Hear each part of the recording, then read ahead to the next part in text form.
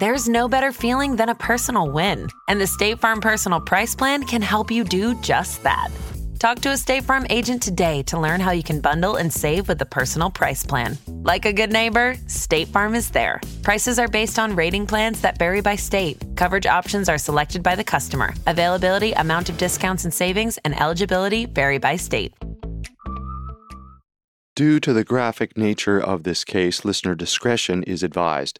This episode includes dramatizations and discussions of murder that some people may find offensive. We advise extreme caution for children under 13.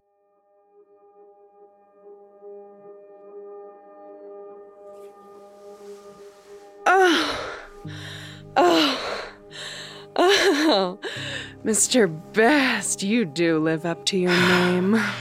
The pleasure is all mine, Mary. Does this count as a second round? I'm a bit light on cash. Oh, poor chap. I'll find some way for you to make it up to me. I'm thrilled to hear that. Oh, just how thrilled. Good heavens, who's there? Ah! Mary! William! You have to come downstairs! Mr. Hubbard, it's the crack of dawn. What the bloody hell is going on? It's Eliza! What? What happened? I don't know, but there's blood everywhere. On the morning of May 27th, 1838, London sex worker Mary Glover and her client, William Best, awoke to a loud knock at the door. William Hubbard, the man who owned the house where Mary rented her room, burst inside, delivering shocking news. Hubbard lived downstairs with his longtime girlfriend, Eliza Grimwood, and sometime in the dead of night, a vicious killer had taken her life. The slaying later inspired an infamous scene in a Charles Dickens novel. And even today, the murder of Eliza Grimwood remains one of London's most horrific unsolved killings.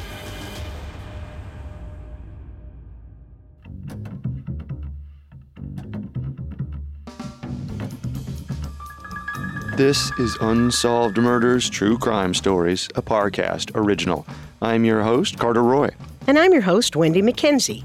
Every Tuesday, we dive into the world of a real unsolved murder and try to solve the case. You can find episodes of Unsolved Murders and all other Parcast originals for free on Spotify or wherever you listen to podcasts. To stream Unsolved Murders for free on Spotify, just open the app and type Unsolved Murders in the search bar. At Parcast, we're grateful for you, our listeners. You allow us to do what we love. Let us know how we're doing. Reach out on Facebook and Instagram at Parcast and Twitter at Parcast Network. This is our first episode on the 1838 murder of Eliza Grimwood. This week, we'll learn about Eliza's life in Victorian-era London and the events that led to her tragic murder. Next week, we'll hunt for Eliza's mysterious killer.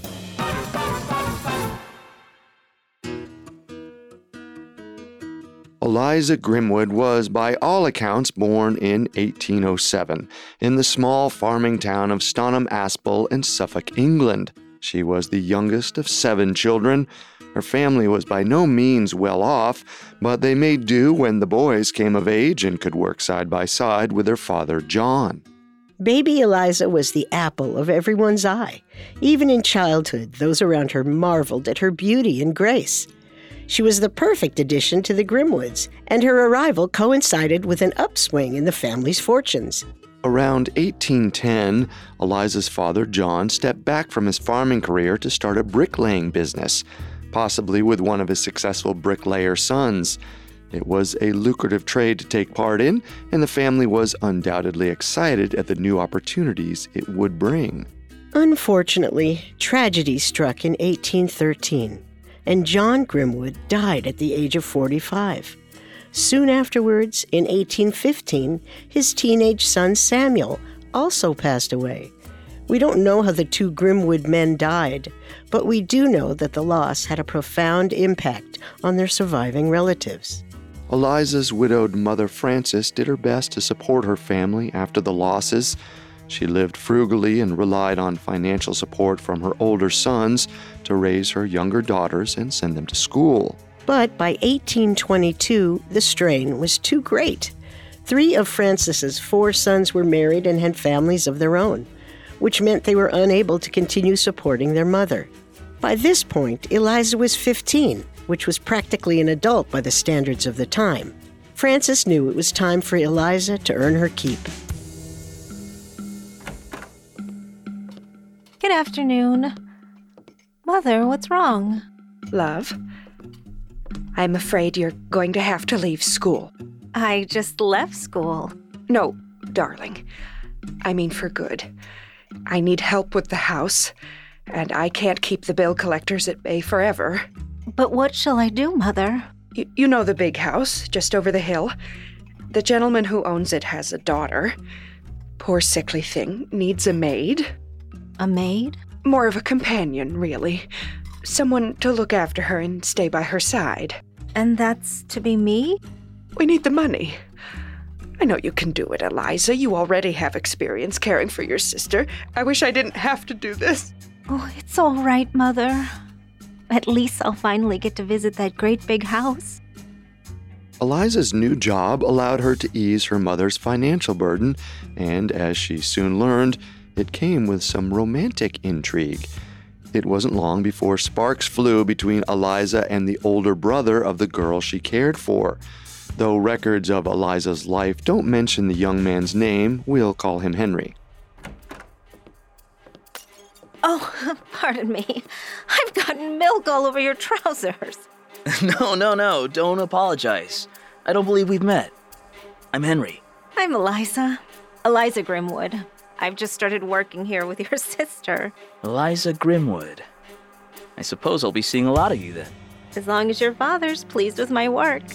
We will see to it that he is. Eliza and Henry began a secret love affair, which soon led to an unfortunate outcome. Sometime after they began their fling, Eliza presented Henry with some life-changing news. Eliza? I got your note. Hello, Henry. I'm delighted you wanted another rendezvous in the barn, but I would hope you'd show a bit more enthusiasm.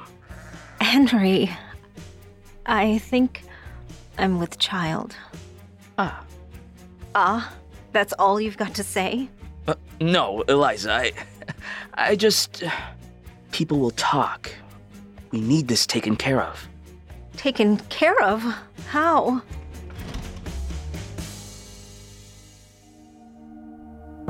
Eliza and her paramour decided they had a problem to solve, but it wasn't the sort of thing they could resolve in Suffolk.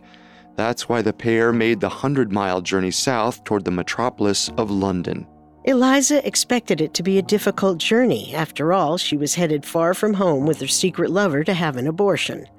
What she didn't expect, however, was Henry's behavior once they got to London. There. That should cover it all. Henry, I'd really rather you hold on to the money. I'm so nervous. I would, but the next coach is leaving for Suffolk within the hour. But our appointment isn't for another 2 hours. I know, Eliza. You're not coming to the doctor with me? Eliza, if someone saw us together... I have to do this by myself? I know you're more than capable of... Henry, don't you dare walk away from me. Thank you for everything. I'm sorry it had to end like this. Best of luck, love. Henry, please, don't leave me. Henry abandoned Eliza to take care of the pregnancy on her own.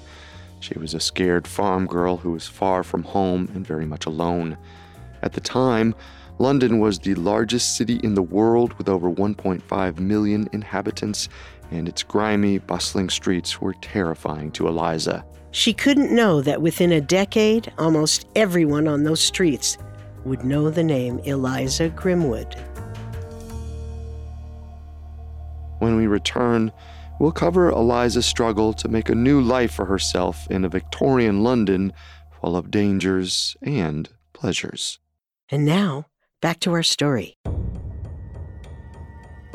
Eliza Grimwood's move to London in the mid-1820s brought upon a scary time for the young woman, but her fortune would soon change. Young miss, I know you don't know me, but your face is far too beautiful to be marred by tears. Why, thank you. I'm sorry. I've just had a difficult few hours. I don't know the city at all, and I've got no place to go. Oh, dear. Well, I've got some place to go. Would you care to join me? But sir, you're a policeman. Isn't this a bit improper? Oh, no! This is a costume! I'm an actor, my dear. My play opens tonight at the Strand Theater, and I'd love to have that pretty face in the audience. An actor? You know, I've always thought it would be marvelous to spend time with performers. They just seem like such lovely people. You clearly are new to the city, but I promise we'll have a laugh or two. You know, I really could use a laugh. Then, my dear, let's get going. The adventure of a lifetime awaits. Eliza was only supposed to be in London for a medical appointment, but once she arrived, she never left. Though she was young and naive, she was also beautiful and skilled at charming men. In the 1800s, women's career options were limited. Perhaps that's why Eliza found her way into one of the few careers that could ensure an undereducated woman's financial stability: sex work.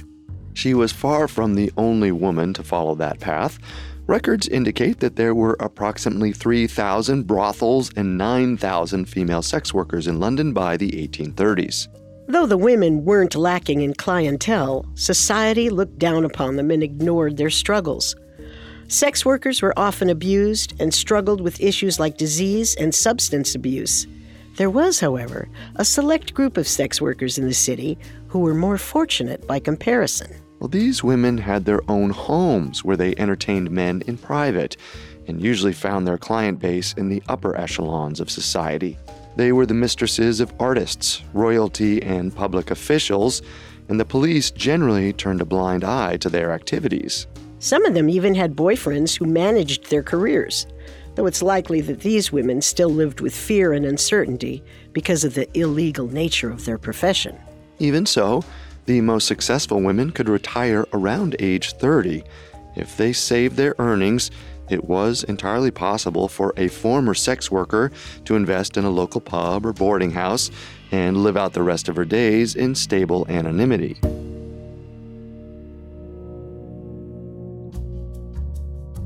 It's unknown exactly how Eliza began her career, but she soon had her eyes on just such a future. Within a few years, she became a consort to several larger-than-life characters in London's social scene. Her first lover was an up-and-coming actor, but she later moved on to a captain in the British Army. There's also a rumor that she spent time with one of London's most infamous burglars and even accompanied him on a few of his robberies before he was arrested. We don't know if Eliza's family knew why she first went to London, but they were definitely dismayed when she ended up living there permanently. Eliza's mother, Frances, worried for her safety with good reason. In the years before that, one of Eliza's older sisters had moved to London, fell in with a bad crowd, and died by suicide. Eliza's brother Richard had also moved to the city and developed severe alcoholism. It's likely that her family had hoped Eliza would follow a traditional path: stay at home, marry a nice local man, and live out her days as a doting wife and mother. However, Eliza was anything but traditional, and when she finally settled down, her choice of partner was unusual. William! Say, miss, you look familiar. It's me, Eliza. Don't you remember? We'd spend hours playing in the barn at my father's farm. Eliza Grimwood! Why, it's been years. Far too long. William, tell me everything.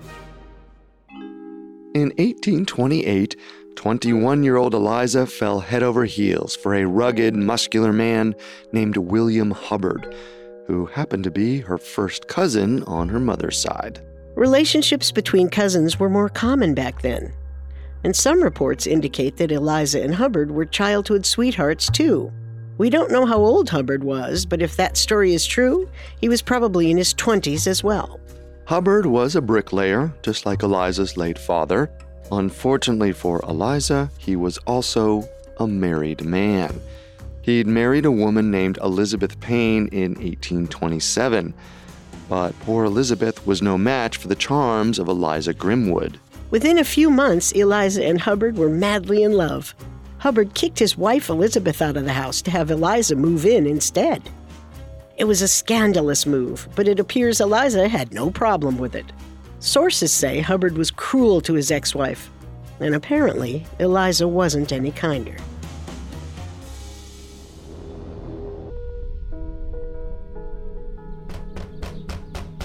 William Hubbard, you let me in this instant! Elizabeth, must you make such a racket? Poor William's fast asleep. Don't you speak to me like that, you strumpet! Strumpet? Is that the best you've got? Look, I'm here because I need money. And how is that my problem? Because that man asleep inside is my husband. We're not even legally separated, and half the money in his account is mine. I'm all alone, and I've practically been living on the streets since he threw me out. And how is that my problem? You truly are a wicked woman if you can't see how hard it is to survive. I survived for years on my own, and I was just a silly little farm girl from Suffolk. I've no doubt you'll manage on your own. Good night, Elizabeth. I'll give William your best. Eliza grew more confident with Hubbard by her side, but there was a fundamental conflict at the center of their relationship.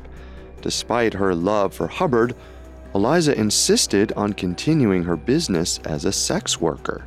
Initially, this did not make Hubbard happy. Ah, there she is. The Countess herself. Where have you been? I was out, working. I know it must be an unfamiliar concept. Don't you dare disrespect me, Eliza. I'm your husband and the man of this house. No, William. If you look at our finances, I think you'll realize that I'm the man of the house. All your earnings do is keep you stinking of cheap whiskey. Maybe I need to drown out thoughts of the love of my life getting groped by London's most eligible bachelors. Maybe that's why I drink. William, you drink because you're a drunk. We've been through this before. This is my work. What do you want? A cut of my profits? Yes. Oh. Well, fine, if it'll keep you quiet. I'm glad we agree, my love. I am too.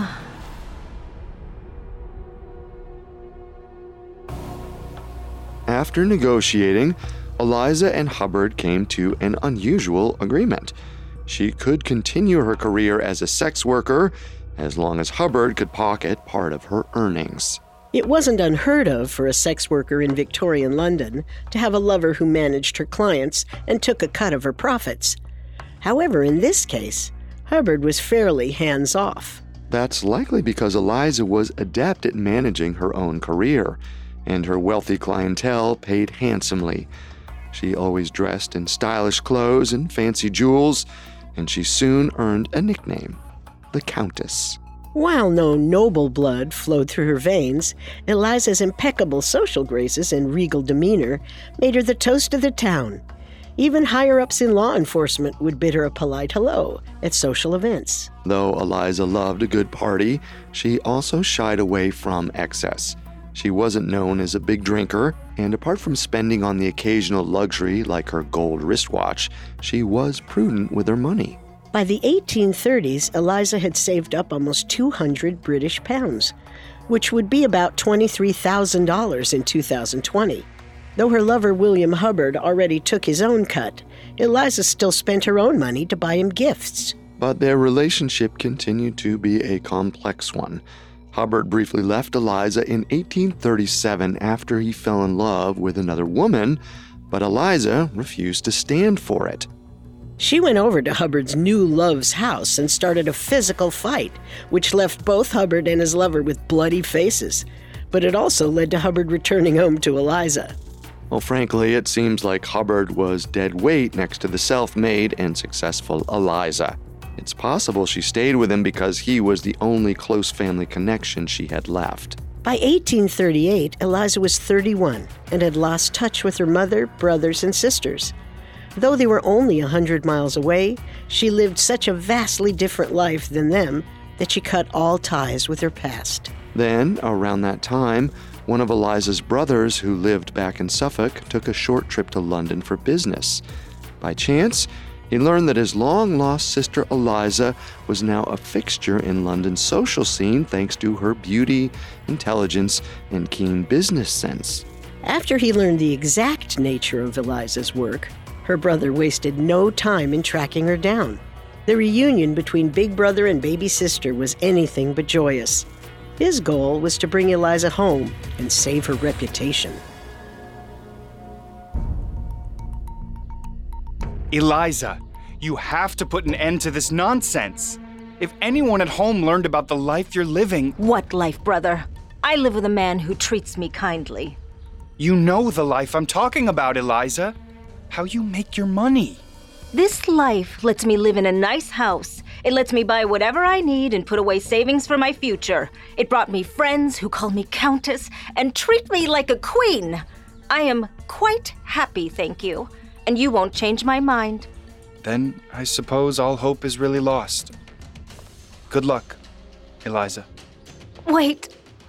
I'm sorry, for all of this. I never meant to upset anyone. Sorry enough to come home? Mother's 73. She hasn't got much time left. I know. But my life is in London now. I just don't think I'd fit in at home. But I do miss Mother. Well, here's an idea. I'll come visit in the summer.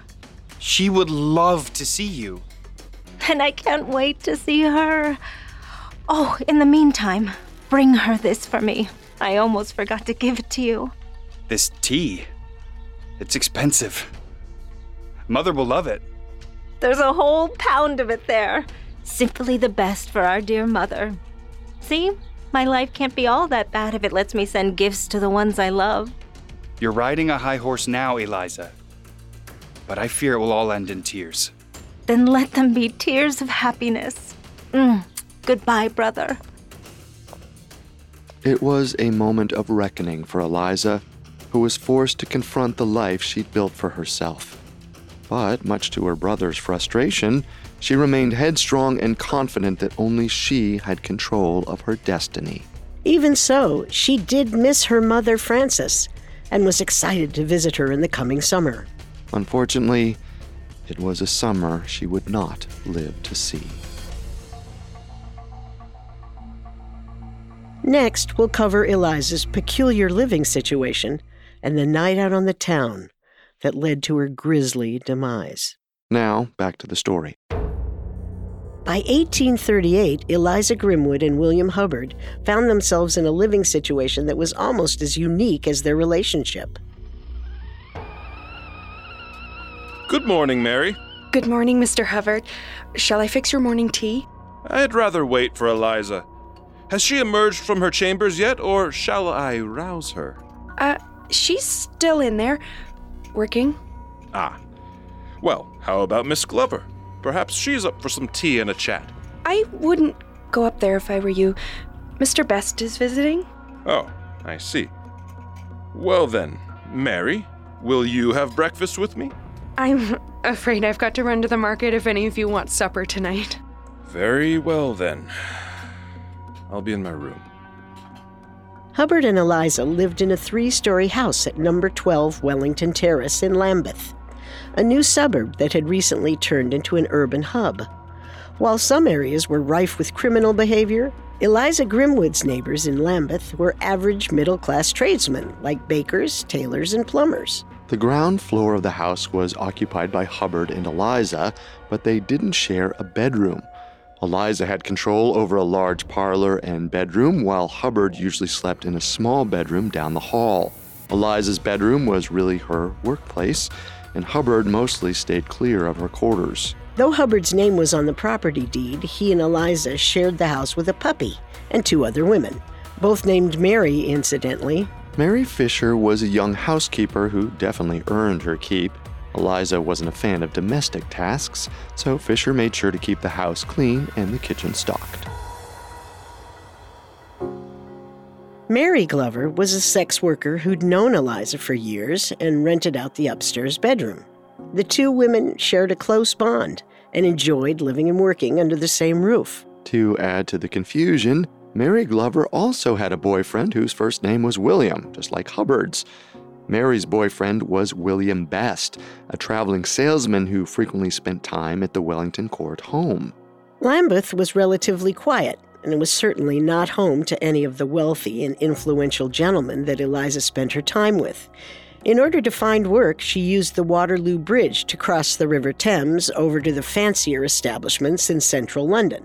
Sex workers of Eliza's caliber often met their clients at posh hotels and elegant restaurants, but Eliza was more of a patron of the arts. On work nights, she could usually be found at the Strand Theatre. Back in 1838, Eliza's typical work nights would entail dressing up to attend a play, usually accompanied by fellow sex workers. The women would have a few drinks and enjoy themselves until the show ended.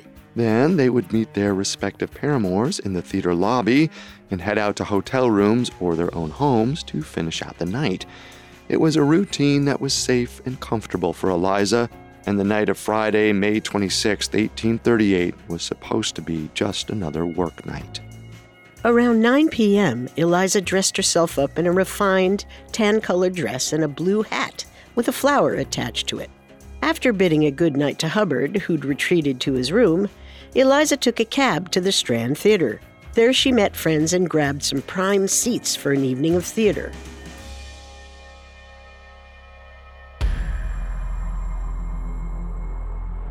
Oh dear.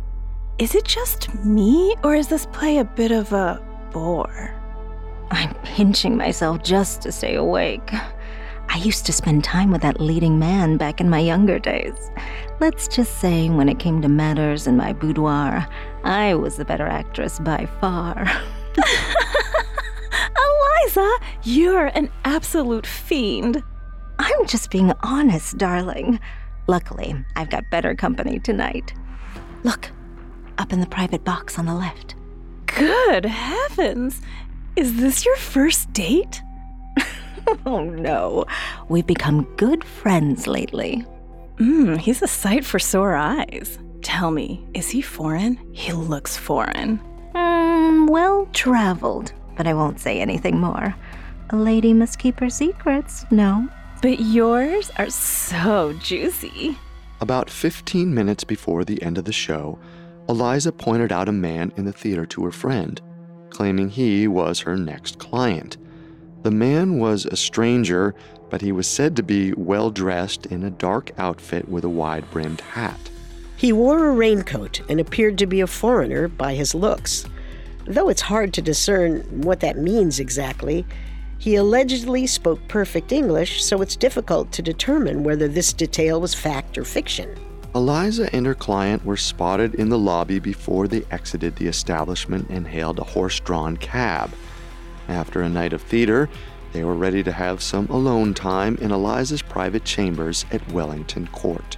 The driver who picked them up was named Joseph Spicknell. He was unwittingly a witness to one of the last conversations Eliza would ever have.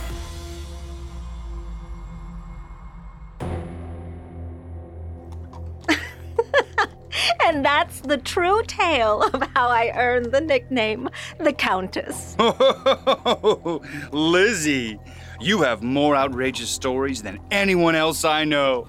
And you should probably meet more exciting people. None could compare. Oh, driver, you can stop right here, by the pub. Wait just a minute! Sir, the fare! Never you mind about my companion. I've got it. Well, it's a very modern sort of woman who pays her own way. I'd like to think I am. Thank you for the ride. Oh, and by the way, I've just been dying to tell you. Yes? You have a very nice horse. Good night. Joseph Spicknell watched Eliza Grimwood pet his horse's nose, then follow her companion to the dark entryway of her home at number 12 Wellington Court. Just after midnight, Eliza's housekeeper, Mary Fisher, led her back into her home. Mary didn't recognize Eliza's companion as he hurried up to Eliza's room. Eliza, however, stuck around the kitchen for a late-night chat. Ms. Grimwood, is your companion all right? I didn't get a good look at him. Everything's perfect. Is Mr. Hubbard asleep? Yes, hours ago. He had a few drinks and went to his room. Then he'll sleep like the dead. Do you need anything else, Miss Grimwood? Just some water. Oh, I'll get it myself. Going up to your room, Mary. Sweet dreams. You as well, Miss Grimwood. After bidding her housekeeper good night, Eliza headed to her chambers. Everyone in the house was going to sleep, but her night was just beginning. Finally! I was beginning to think you'd abandoned me, Lizzie. Now, dear, don't you worry. I'm not going anywhere. The other residents of 12 Wellington Terrace all claimed to have a quiet night of sleep, but the morning of Saturday, May 27th, would be anything but peaceful. William Hubbard awoke at 6 a.m. The bricklayer was preparing for a long day at a construction site, and he wandered down the downstairs hall as he got ready. He noticed a candlestick lying on the ground near the door to Eliza's chambers and decided to check on her. Eliza? Eliza, are you awake? Eliza, love, are you still asleep? It was still dark out, so Hubbard couldn't see very well as he approached Eliza's bed. His feet brushed against a large pile of clothing on the floor. At first, he assumed it was just Eliza's dress, discarded after a night of passion. But upon closer inspection, he realized it was actually Eliza, fully clothed and on the floor. Her face was covered by a bedspread hanging off her bed. Oh, Eliza, what a night you must have had. Eliza, wake up! You're on the damn floor! What's all this, then? Oh my God! Though he hadn't seen it in the dark at first, Hubbard soon realized Eliza's floor was covered in blood. In fact, the entire room was. Hubbard didn't stay in the room long enough to see the full extent of Eliza's gruesome injuries, but it was already clear. 31-year-old Eliza Grimwood had been murdered. As Hubbard raced upstairs to get help from Mary Glover and William Best, all he could think about was the horrific sight he had just witnessed. He had no idea that when it came time to investigate the murder of Eliza Grimwood, he would be the police's prime suspect. Join us next week as we learn about the way Eliza was killed, the public's suspicions about Hubbard, and the hunt for the mysterious stranger who murdered the Countess.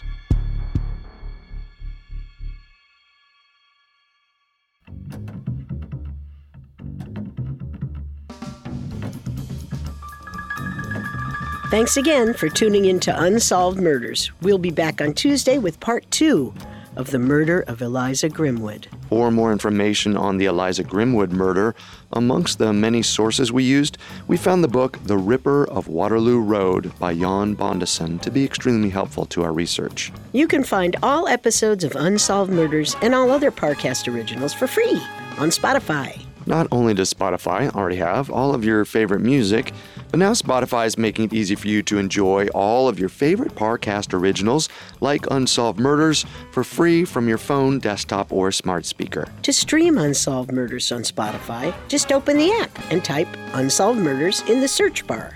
Several of you have asked how to help us. If you enjoy the show, the best way to help is to leave a 5-star review. And don't forget to follow us on Facebook and Instagram at Parcast and Twitter at Parcast Network. We'll see you next time. Yeah, if we live till next time. Unsolved Murders True Crime Stories was created by Max Cutler and is a Parcast Studios original. Executive producers include Max and Ron Cutler. Sound design by Carrie Murphy, with production assistance by Ron Shapiro, Carly Madden, Freddie Beckley, and Paul Mahler. This episode of Unsolved Murders was written by Amin Osman, with writing assistance by Abigail Cannon. The amazing cast of voice actors includes Tom Bauer, Sky King, Harris Markson, Taylor Jackson Ross, and Jen Wong. It stars Wendy McKenzie and Carter Roy.